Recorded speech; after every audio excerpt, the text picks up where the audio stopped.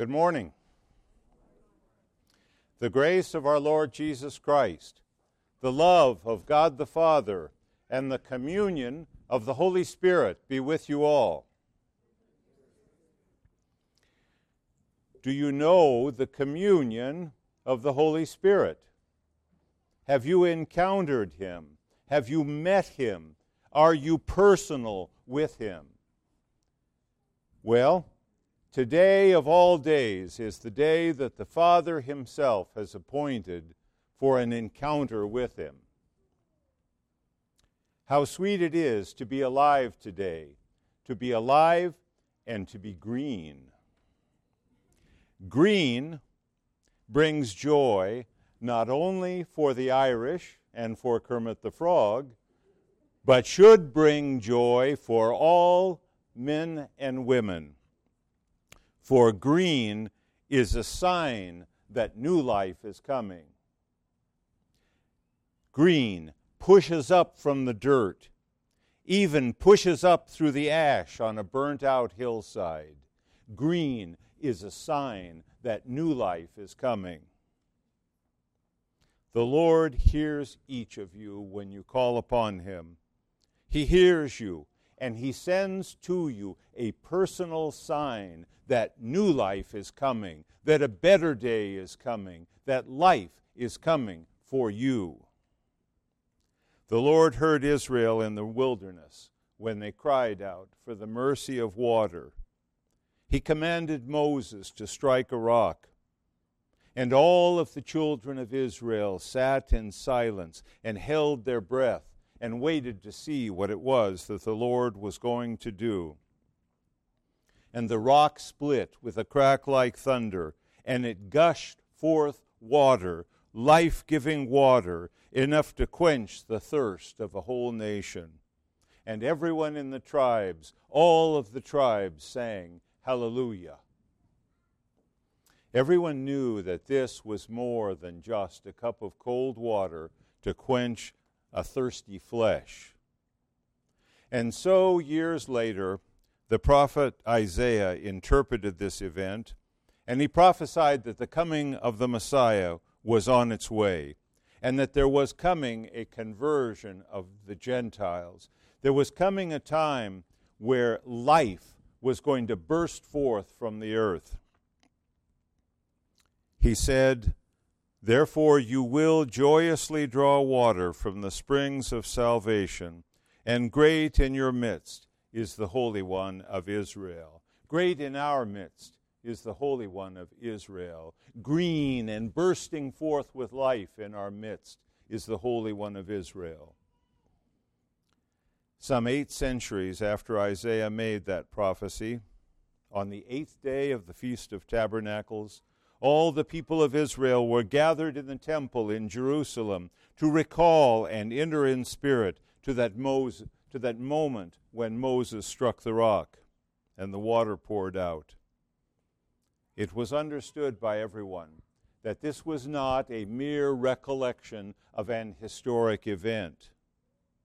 It was what both Jewish and Christian theologians call anamnesis. As it were, entering into the very moment of that moment, entering into the eternal moment that was in the kingdom of God. Sort of like stepping through the wardrobe into Narnia and meeting Aslan all of a sudden, and finding out that Aslan was really not far from you. He really was right there all the time. That he was not far distant in some other place. He was close by to you. And so it is that we may enter into those moments in the church where we step through the wardrobe and into eternity. The tradition of the Jewish celebration was that the priest would process with a golden jar of water that was drawn from the pool of Siloam. The water was carried to the foot of the altar in the temple, and all the people held their breath again and watched in silence as the high priest, like Moses before him, struck the vessel, and with a crack of thunder, water poured out onto the ground as an offering to on high. In the holy silence, the only sound was the water falling onto the ground. But this day, today, where we are, this day, before the people had a chance to sing hallelujah, out from among them rose one man. And he rose with a voice rolling like thunder, like the crack of Moses' staff on the rock. The man was the rock himself. The man was Jesus. And Jesus said, "If anyone thirsts, let him come to me and drink. He who believes in me, as the Scripture has said, out of his heart shall flow rivers of living water." Not just enough to quench thirsty flesh, but rivers of living water for the whole of the people. And many heard him that day and believed. Even the Jewish Talmud teaches that in the drawing of the water there is the presence of the Holy Spirit. And the rabbis went on to proclaim that the Spirit dwells in man by joy. The Spirit does not dwell in man by works, by performance. The Spirit dwells in us all by joy. And the Jews' feast that they had that day was just an appetizer for the feast that is set before us this day. Later that evening, in the courts surrounding the temple, the courts were lit as if it were midday by thousands of oil lamps, and the wicks in the oil lamps had been spun from the vestments of priests who were too old to serve any longer and had retired, and their vestments were taken and made into wicks for the oil lamps, perhaps someday soon. Not today, but someday soon. And as the people accompanied on stringed instruments and flutes and cymbals, the Levites chanted the 15 songs of degrees, Psalms 120 through 134. And the last verse of the song rings out with these words, "The Lord who made heaven and earth bless thee from Zion." In the silence after that very moment, Jesus stands again in the light of the priestly lamps, and he says once again, like rolling thunder, he says, "I am the light of the world." Not some mere lamp that must have new oil put into it, but I am the light of the world, that light which cannot be overtaken by the night. The light is standing with his people. He brings the promise of illumination, of a new heart, and of a new spirit that the prophet Ezekiel had foretold. To deliver the promise, to make it happen, he asks his Father to send the Spirit upon his people. The Holy Spirit who came to the people of Israel by foretaste, comes rushing at the church on the day of Pentecost with the sound of a mighty wind and fearful tongues of fire.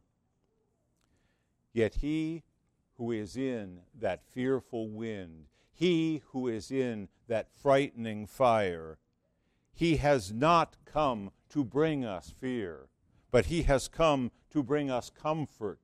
He has come to bring us salvation. He has come to dwell in us by joy, as even the rabbis taught. He will fill us with his joy if we only ask him. And when he lives within us, his fire will gently burn away the sin that is within us. Though he comes to us from the outside, though the Spirit comes to us by the water of baptism and the oil of holy chrismation, once he is in us, he works unceasingly with us. in a synergia. He works unceasingly with us in a mystical way. His voice whispers to us to repent of our sins. His breath animates us to live as Christian people. He gives voice and words to us to speak the very things of the heart, those things of the kingdom of God, those things of love that we want so much to communicate, but do not have the words. He gives voice and words. He is the treasury of all good things that we need. But if we want to hear His voice, we must first pray to quiet our own voice.